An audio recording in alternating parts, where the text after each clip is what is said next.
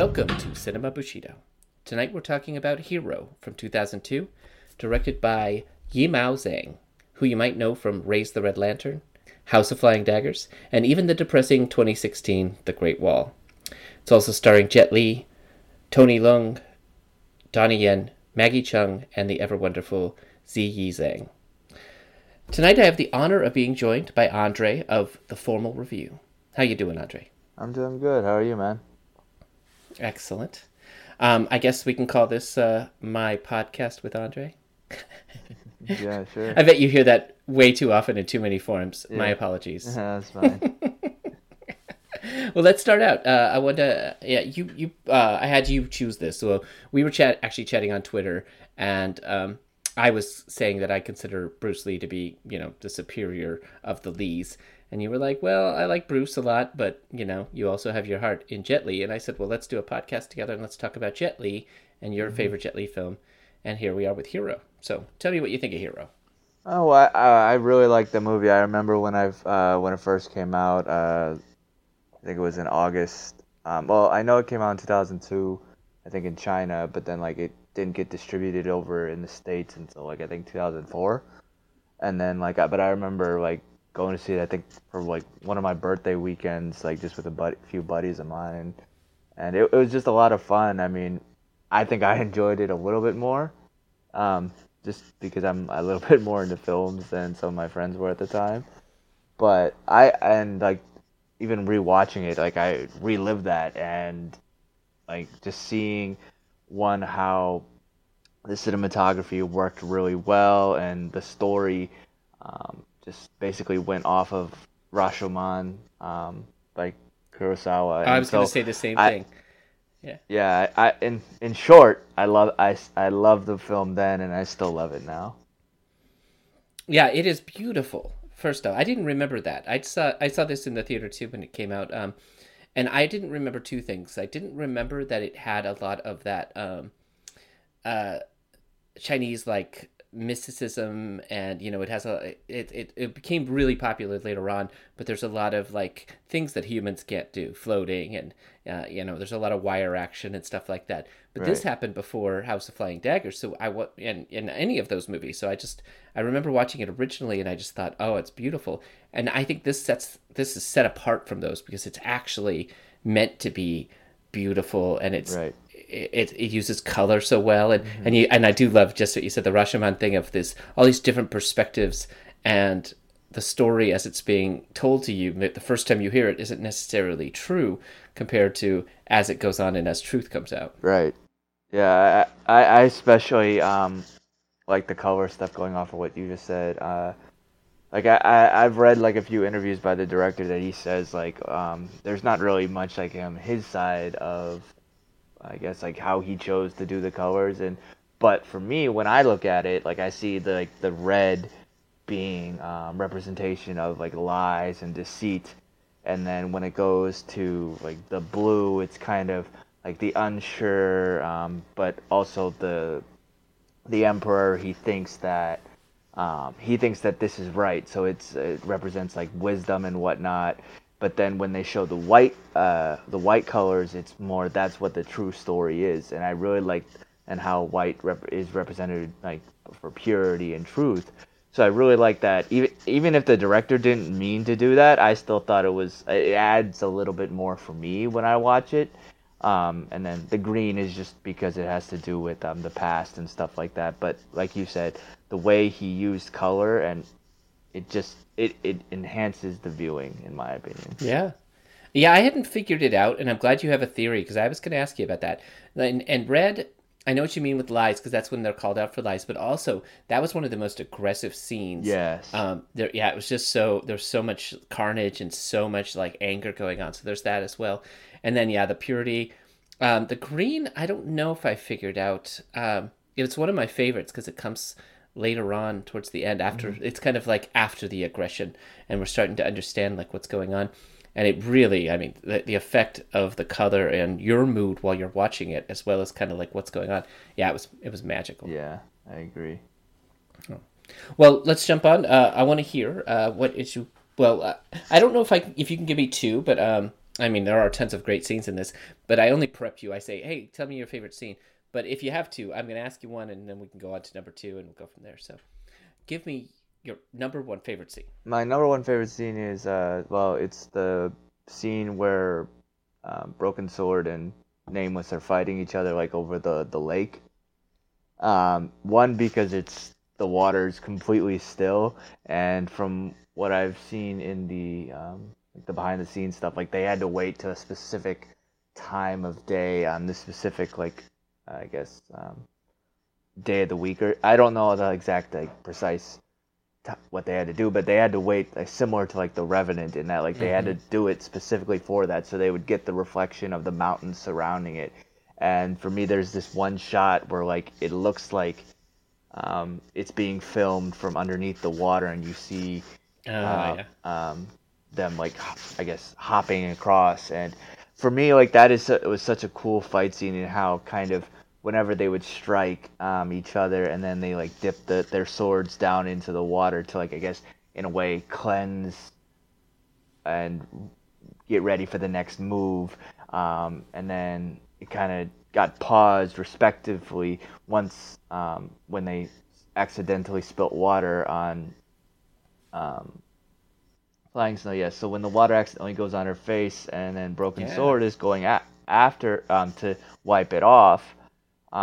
Nameless thinks like, oh, he's doing some kind of attack, I have to go against him. But once he realizes that it wasn't that, he was doing it because he wanted to honor the death of his. I don't remember if they were married. Maybe they were. I think they were just lovers. But like there was a, I guess, respect toward the other fighter, which I really enjoyed. And then he walked away, and then they proceeded on with the story, and it was kind of touching in that.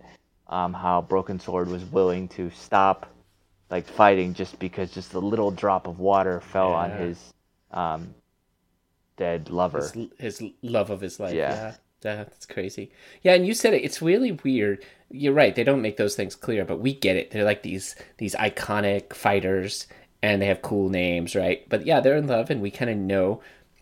First off, they've twisted all these different tales together, and even though they're told in different ways, each one has like a really like deep emotional depth to it. Right. Like, so you don't know which one, like there isn't one that's cheating on the other that you get there and you're like, oh, this one's more true because they seem more in love or whatever. Because in the terms of the jealousy and that and the sort of betrayal and all that, I felt the same level of despair as I did later on when the story was told a different way. But something about what you brought up with the swords in the water, it made me think of Lone Wolf and Cub. I don't know if you've ever seen that, but it's an old samurai movie, and the gentleman in particular, Lone Wolf, he has like his style of fighting has to do with there's a sword technique in the water that he uses, and he uses that to kind of like it's his trump card that he can then like murder the hell out of someone.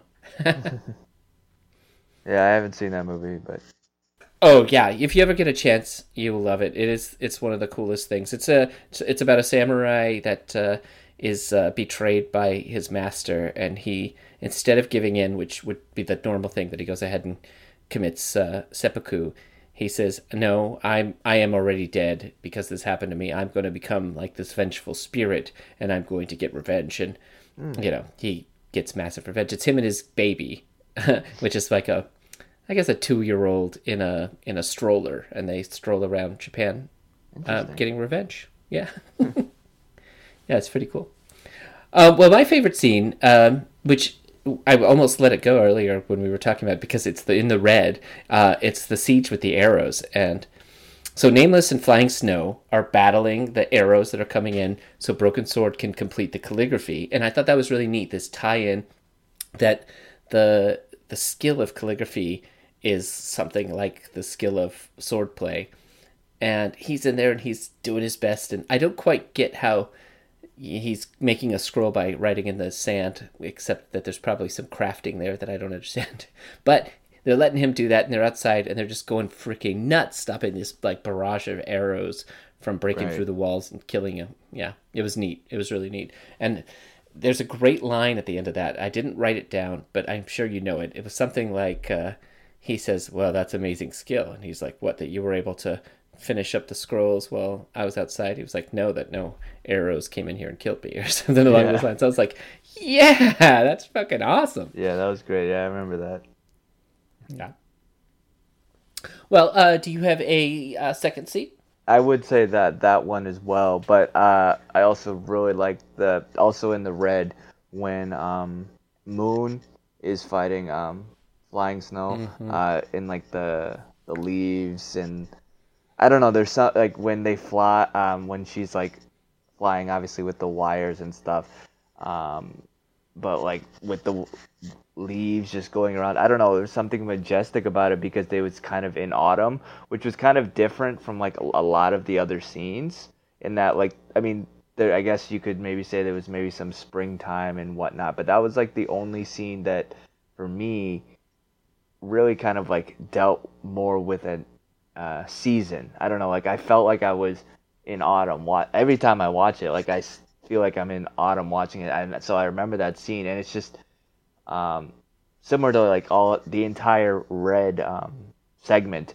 Like there's a lot of aggression and hostility. There's hostility between obviously the two characters, and just one may or may not be in love with the master. Even well, in this sequence, obviously, they end up having sex and whatnot. But which is the only time they really do that in any of the segments. But it was interesting how like she came back and was like, "Oh, you killed my master" or whatever, and then this woman who's supposed to be his true love is just saying stand down, and she doesn't because she's obviously all emotional about what just happened, and she comes in with this like head of steam, and all Flying Snow does is like turn around and like kind of like it looks the way I'm describing it is not how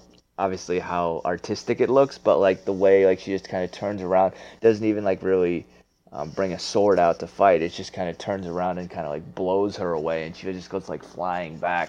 I don't know. That entire Yeah. scene for me is just so I guess majestic in but aggressive in the same way. Yeah, that was up as my top favorite scene too, and I had to compete, so that would have been my second, but I easily have my other third. But yeah, it was so beautiful, and I think that just comes down to Yimou Zhang, and he knows how to take color, and he uses red a lot. Raise the Red Lantern, this whole Red Lantern idea, and House of Flying Daggers. He he knows red first off. It's really beautiful, but it's also very aggressive. Yeah. And when you have these two women fighting in the forest like that, and you've got like the leaves falling off the trees, and they're just going head to head, and they're not fighting traditionally. There's no hair pulling here. It's like it's very magical, and it's got a Yeah. lot of like this force of nature. Yeah, it was really cool. Um, so I'll take a second.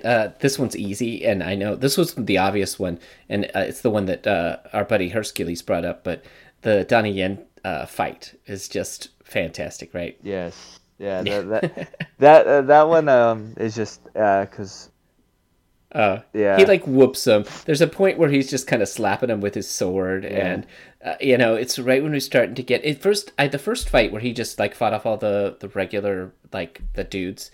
It was all very honorable. He wasn't going to kill them. He left the sheath on his awesome. I forget what they call it. The awesome dagger. The dagger of lightning and swords and stuff. Yeah. I don't know. Yeah, but it was awesome. So he kept like a cover on it, and he whooped everyone. He was like cool, and then it was like, all right, it's time to fight, Mr. Jet. And at one point he had to take it off. He's like, it's time to fight, and Yeah. yeah, it was really beautiful. It was with a lot of acrobatics, but also I felt like it stayed closer.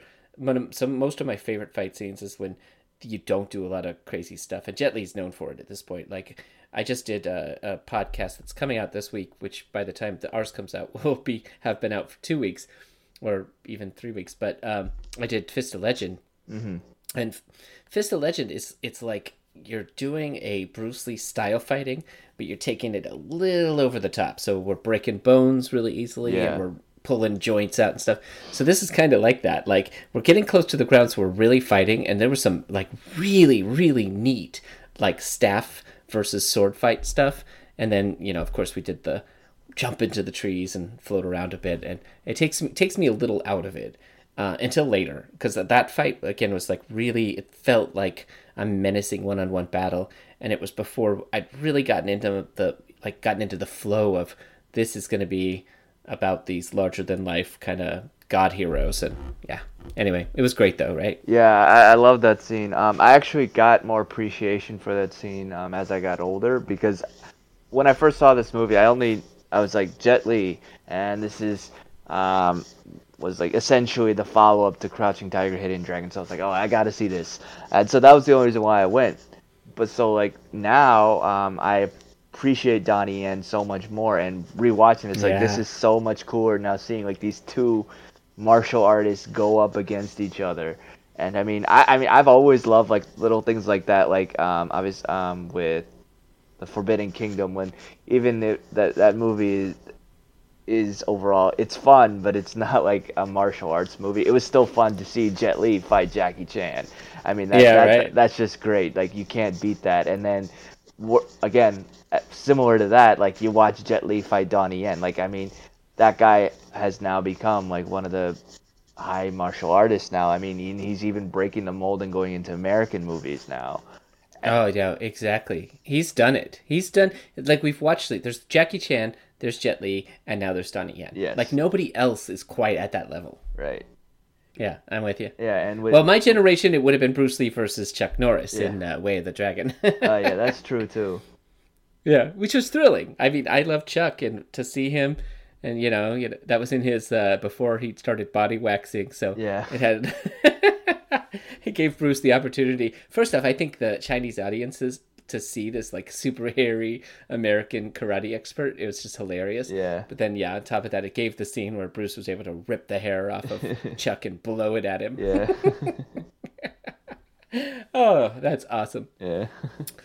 There was another thing in this, the scene in the temple, which I felt was very much like Enter the Dragon. It's when there were all the banners of purple and the assassins were hiding in there. So he decided instead to start cutting all the banners down. And he explained it earlier. He's like, that's the reason this room is empty, is that I don't trust people.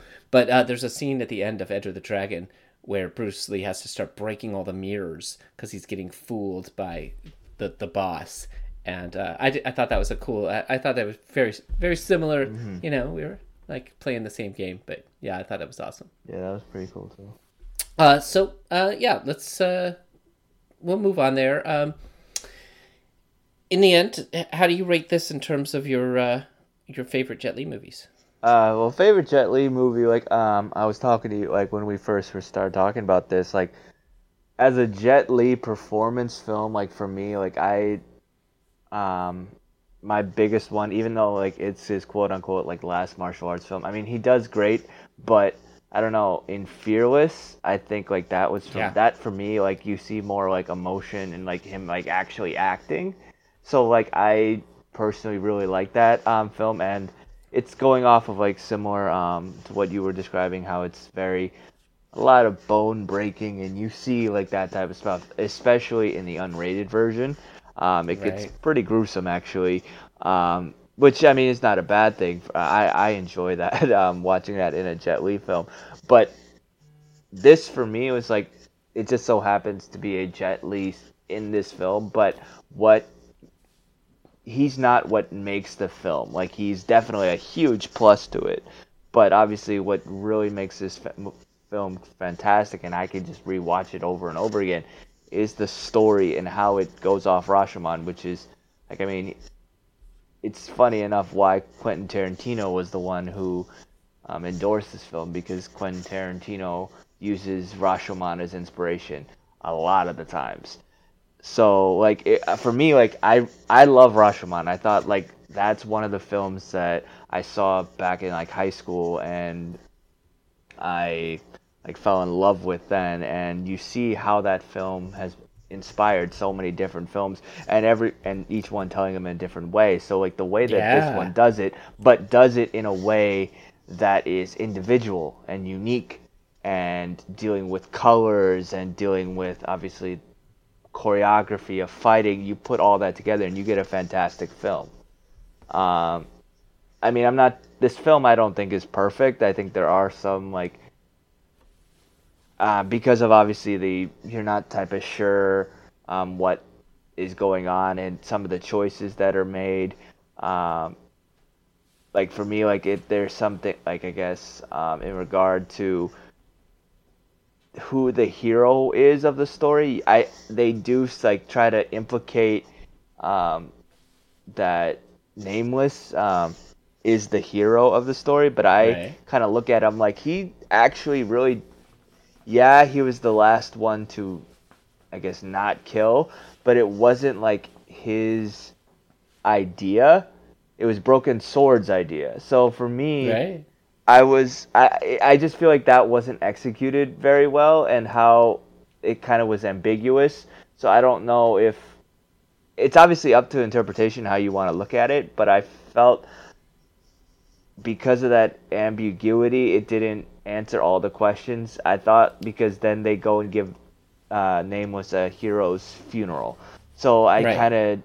I was like, well, if you think about it, shouldn't have Broken Sword gotten? I don't know. So I just thought that the ending kind of, Yeah, he should have. yeah, it just kind Yeah, no, of, I'm with you. I'm with you. yeah, I would say this. I feel like maybe this. Well, I shouldn't say maybe, but I would say for sure the subtleties of the our land idea, which is a very important concept to the Chinese, doesn't equate quite well for us. If you took the same movie and you had four warring states in the United States, and this one particular leader, he was relentless and just murdering people, and we all decided not to kill him and let him just run the United States because he's pretty badass, and we're saying it's just for the United States. That movie would flop so fucking yes, that's hardcore. very We true. want our hero to get up there and just kill the fuck out of the bad guy and become the new boss. And now we've got our movie. Now we got like our Jet Li is the new king, the new president of the U.S., and now everyone's happy. And yeah, it doesn't quite work. There's that point at the end. You're like, wait, so it was really all for nothing except to prove to the emperor guy that yes, we saw your vision and we still came and we showed that we could kill you and we didn't. So now I want you to shoot me with like 1,000 fucking arrows, Yeah. and that's the end. Right. Yeah, and for me, like, I mean, I like the trying to say, like, okay, yeah, we should all try to be unified and try to Mm-hmm. accept everyone else. Like, I like that idea that I think that they were trying to get at, but I don't think, objectively speaking, that it was, at least for American audiences, I don't think that that was executed in the best way. And what was funny is that right before, like earlier this evening, I rewatched the original trailer and they marketed this film, at least the American version. Oh my word! Uh, it's one. It doesn't give away really anything because it like advertises it's a completely different plot. It looks like it's just a revenge story, and then that's it. And how he has to do it, which kind of is true, but it's just like there's nothing really about like the I guess the complexity of how the story of the film is told. It's just this guy just has to go through these essentially three assassins to get to the emperor and then kill him.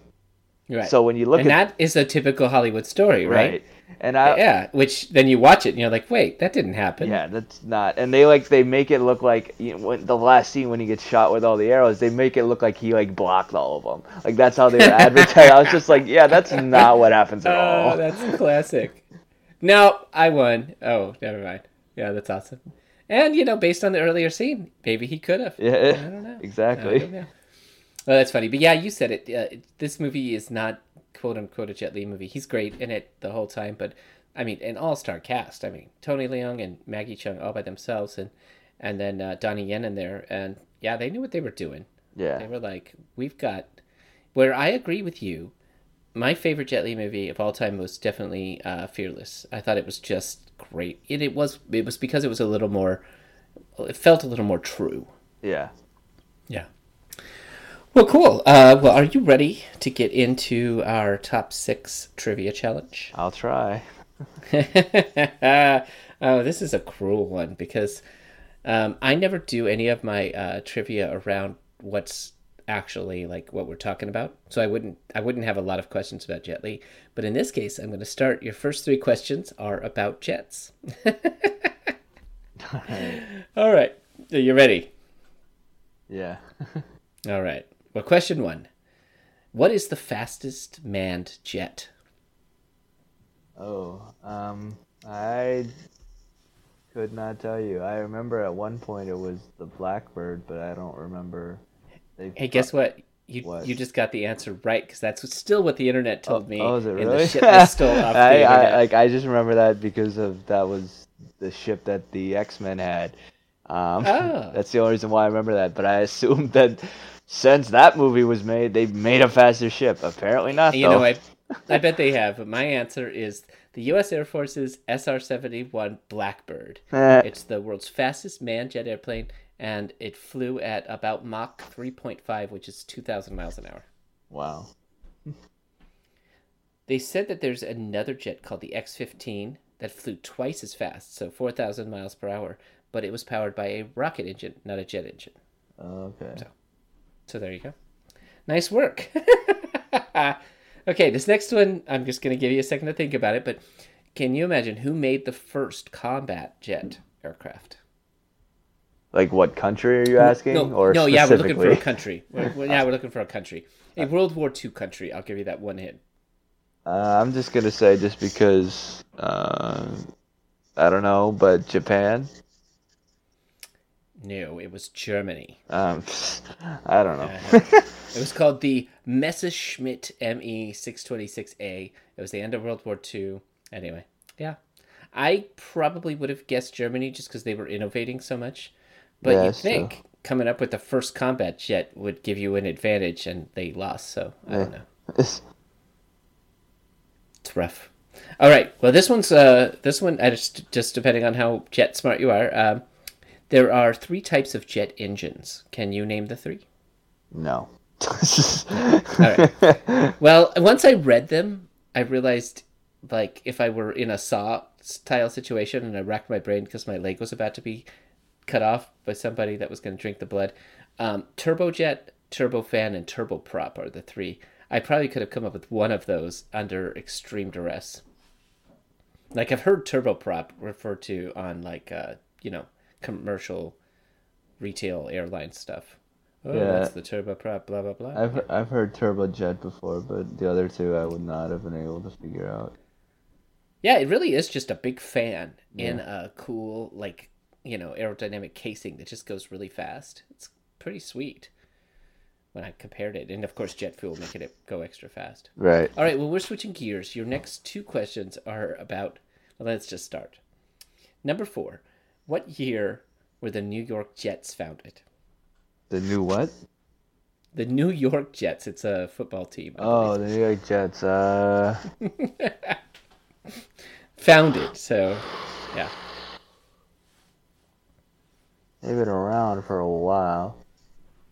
Yeah. 73? Yeah, you're close. It was 1959. Yeah, I don't know. I don't watch football. But it had jet in the question, so that's why you got it. You see, I'm a bastard. All right, number 5. Have the New York Jets ever won the Super Bowl? And this is just a 50-50 for you. Thing is that I'm trying Unless to you know. remember because like I'm actually a football person, so Okay. I'm just not. Okay, I'm so not a yeah. Jets person though. No, I mean, it just has jet in the name. Yeah. Yeah, you're up.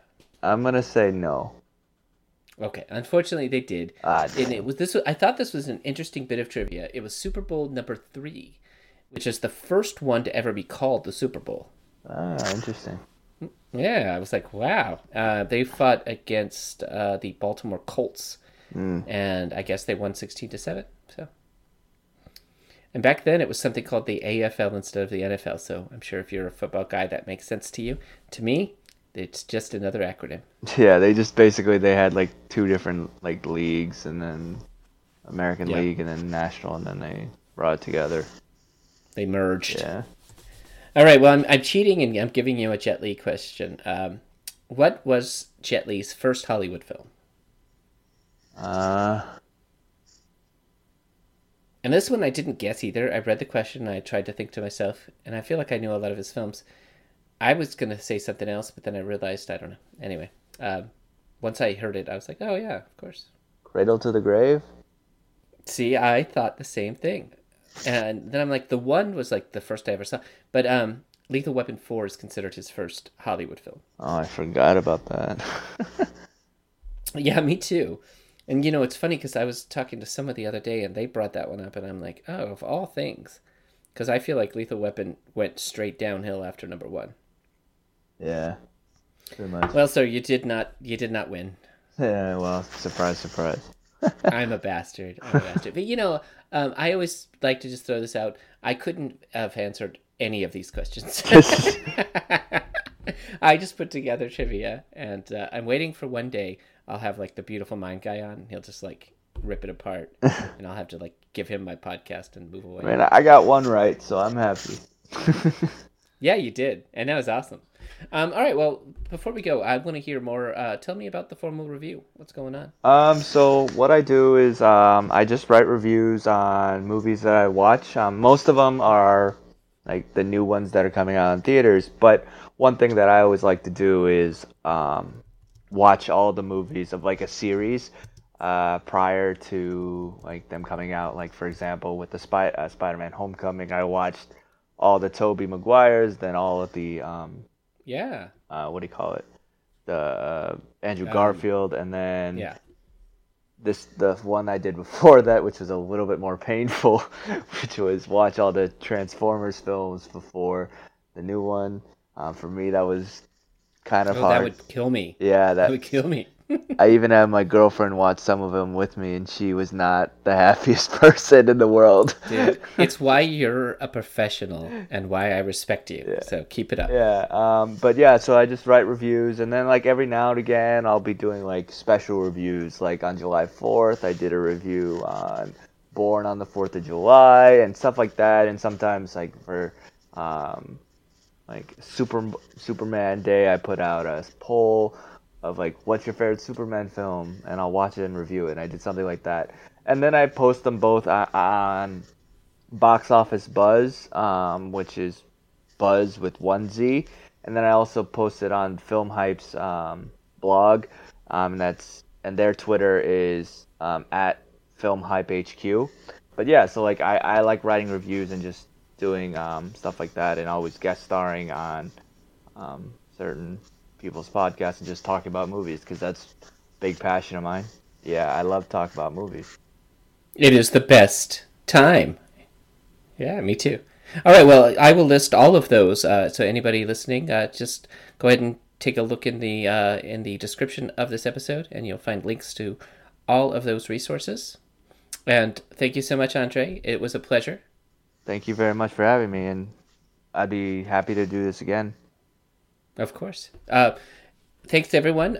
You can find all of our content at screenmayhem.com. We just launched our TV three-way. Let's Get Stuck Into with Steven. He's getting stuck into really awesome directors. We have a whole series on Billy Wilder, and that's being followed up with digging deep into the life and times of Bill Murray. So check it out. Thanks a lot. Until next time.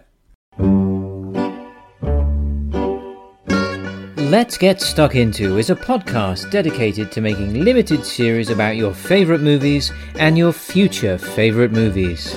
We're going to get stuck into actors, directors, movie studios and genres.